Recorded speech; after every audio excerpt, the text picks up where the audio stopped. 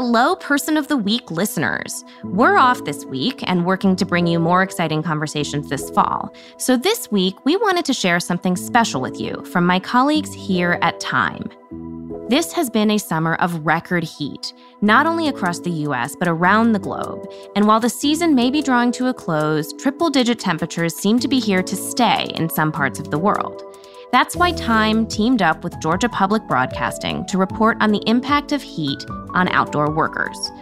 Earlier this summer, Time senior international climate and environment correspondent Aaron Baker and senior video producer Joey Lautrip joined forces with GPB reporter Sophie Gratis. And what they learned was truly shocking. We're all feeling the heat these days, but their special report allows us to hear from the workers who physically feel its impact the most. I'm Charlotte Alter, senior correspondent for Time and host of Person of the Week. We'll be back next week with writer, thinker, professor, and host of the Team Human podcast, Douglas Rushkoff, to talk about being a biographer of the internet. But until then, stay cool and enjoy this special report. And be sure to visit time.com to read the full report on the dangers extreme heat poses to outdoor workers and America's economy.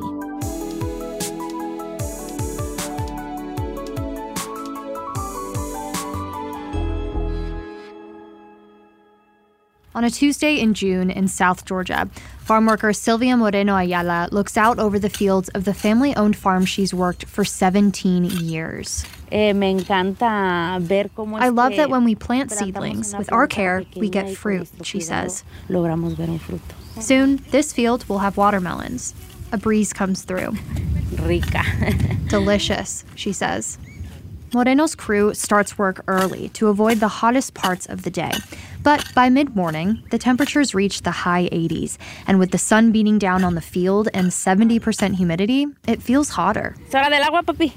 Es hora del agua. It's time for water, Moreno tells the workers, one of which is her 16-year-old son, Arturo. From a cooler on the back of Moreno's truck, Arturo picks up a Capri Sun. It's his third summer, helping his mom on the farm. The first few days, you're going to get, really tired and you're going to be sore a lot. But, after time, you're going to get used to it. You just got to get used to the sun most. This day marks the first of many hot days this summer. Farmer Stanley Copeland, Moreno's boss, says he's preparing for heat waves. Making sure we got shade for livestock and making sure our evaporative systems for chickens is in good shape. But for Sylvia and her crew? Like I say, we got people smart enough, they'll take care of themselves in groups. Copeland says they can handle the heat, but that's not always true. Moreno says in larger fields, it can take them an hour to make it to the end of a field and back. They can't bring the cooler with them. Often, Moreno will run out of water. She's gotten dizzy and nauseous with heat exhaustion. Se siente que se para el corazón. It feels like her heart is stopping, she says. And years of working on farms has had long-term effects, too. For almost a decade, Moreno has had chronic kidney infections. Precisamente porque no nos hidratamos. Precisely because we can't stay hydrated, Moreno says. Nosotros, toda el agua que estamos tomando la estamos sudando. All the water me and other workers drink throughout the day just gets sweat out. Farm workers don't have as many labor protections as other workers in the U.S. They often don't get overtime pay. Many work without health insurance. And migrant farm workers, over half of those in the Southeast, are subject to lax housing provisions that don't even require air conditioning. As climate change brings more dangerously hot days, farm workers are put at higher risks. Already, agricultural workers are estimated to die of heat stress at rates 35 times higher than other laborers. Excessive heat can cause fever, confusion, and body aches.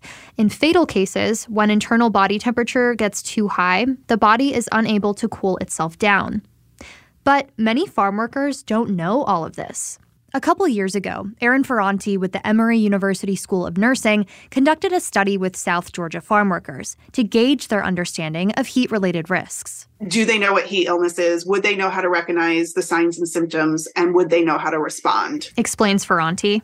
And what we found was that their knowledge level was quite low. Roxana Chicas, also with Emory University and with her own set of studies on farm worker health, says, it's not just about educating farm workers, the laborers. It's also about educating growers. For too long, ever since, even when we were enslaving people, the mentality has been that people of color are built to withstand the heat, right? That they're conditioned to be able to work out in the heat. Which is not true.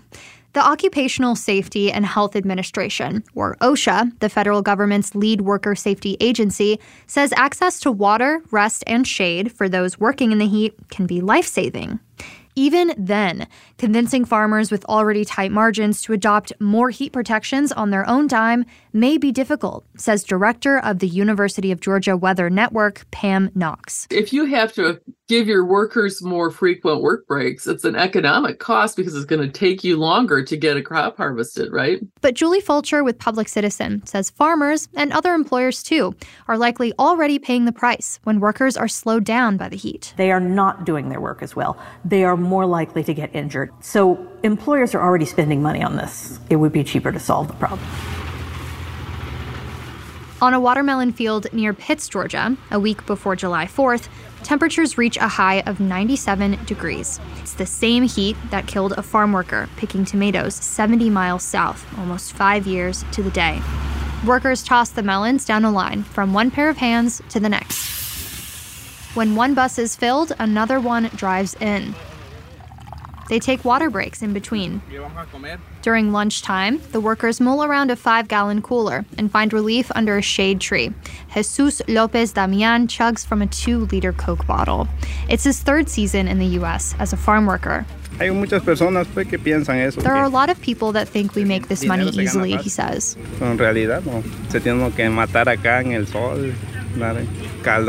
The reality is, you need to kill yourself under the sun and in the heat. Sitting beside him, Victor Manuel Montes Hasso agrees.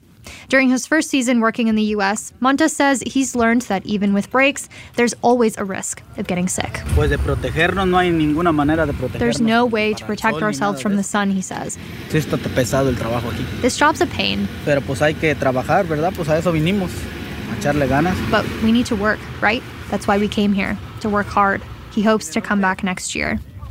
Many farm workers that are undocumented or here on temporary work visas often face retaliation if they report poor working conditions, says Alma Young with the United Farm Workers Foundation in South Georgia. You know, when I reach out to workers and talk about the benefits of reporting, their concern is that they have tried that in the past and nobody listens to them, and they see that not as a benefit but something that will harm them. Because on top of the discrimination farm workers face already, there's no federal law that ensures heat protections for workers. But that could change.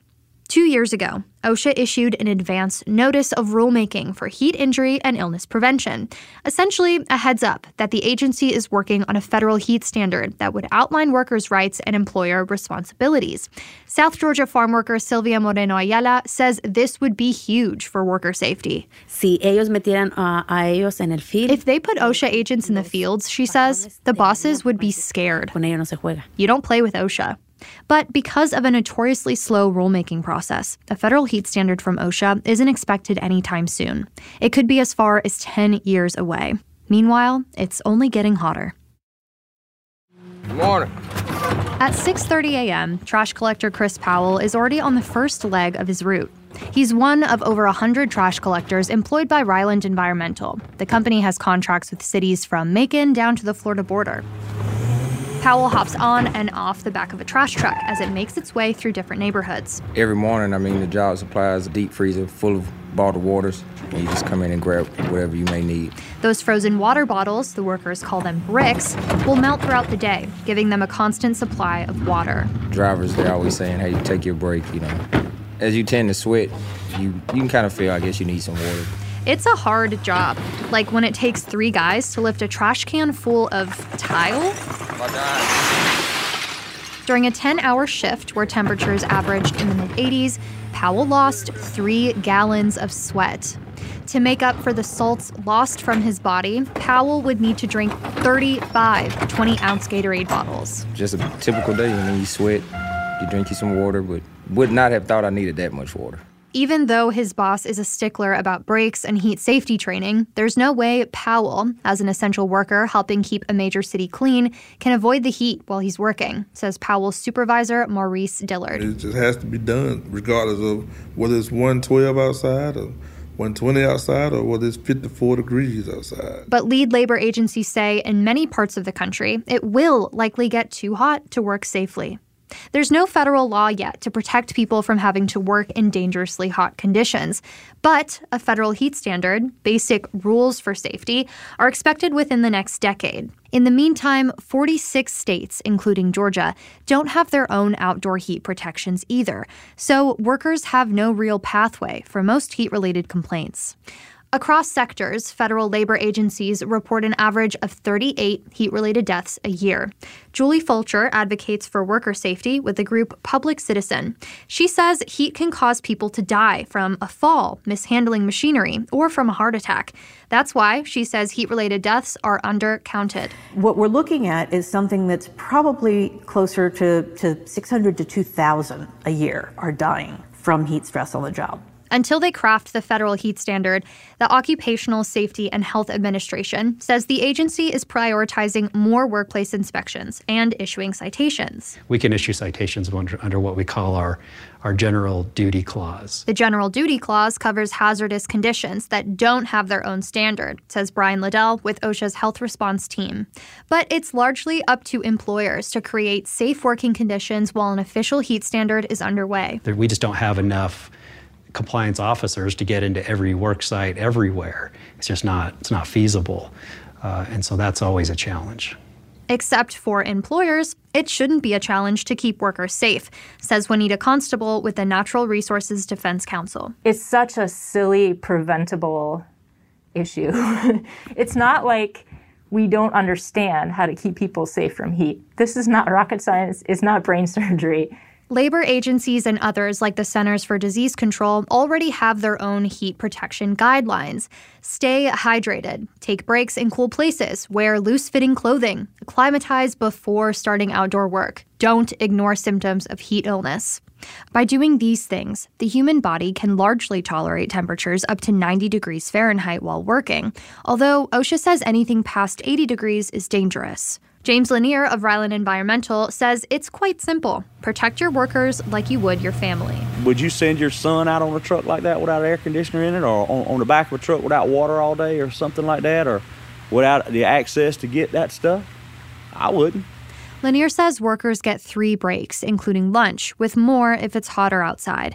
The company pays for protective equipment, water, and for employers to come in early for worker safety training. And Lanier says if heat waves get as bad as predicted, he'd implement more safety measures, like using automated trucks during the hottest parts of the day. You know, while OSHA serves a wonderful purpose, it's not our guiding factor behind that. It's just the right thing to do. After what he already spends on safety measures, Lanier says they've only had to send 1 worker home for heat-related illness. So far, several comments from business organizations have been in favor of a national heat standard. But some representing lumber workers, farmers, construction workers, and the like seem concerned about a rule being cumbersome to follow. Many, like Ryland Environmental, say they're already protecting their workers. So why should OSHA butt in? Yet, some workers in the private sector have to go to extreme lengths to get protections. Hey, guys. It's the welcoming committee. Driver for the United Parcel Service, Barclay Wimpy, starts his day around 9 a.m. This route has more dogs per capita than any other route at UPS, period. His route near the Georgia mountains is windy, with lots of long driveways.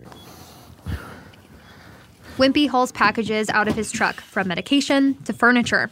Gosh, one of his regular customers checks in. Water or anything, Bubba? Man, I'm doing okay right now. I appreciate it. Like every UPS driver, Wimpy has no air conditioning in his brown metal truck, just 2 fans blowing lukewarm air. He says it can feel like an oven. Because there's nowhere for us to go. There's no way to escape it. There's no way to get away from it. You can try to stop and park, maybe under a shade tree, something to that effect, but you're still in it. Conditions can get so bad that last summer, Wimpy suffered a heat stroke on the job. At the emergency room, his temperature read over 100 degrees. It makes it very difficult to deal with the heat the next year. Once it happens one time, I can't explain it. Once it happens one time, it will happen again. So it's tough. Putting air conditioners in the hundreds of thousands of UPS vans across the country was one of several demands made by the UPS International Brotherhood of Teamsters ahead of a planned strike this month. On July 25th, the Teamsters reached negotiations with the company on wage increases, equal pay, time off, and AC. The company plans to outfit trucks with air conditioners as soon as 2024. For GPB News, I'm Sophie Gradas.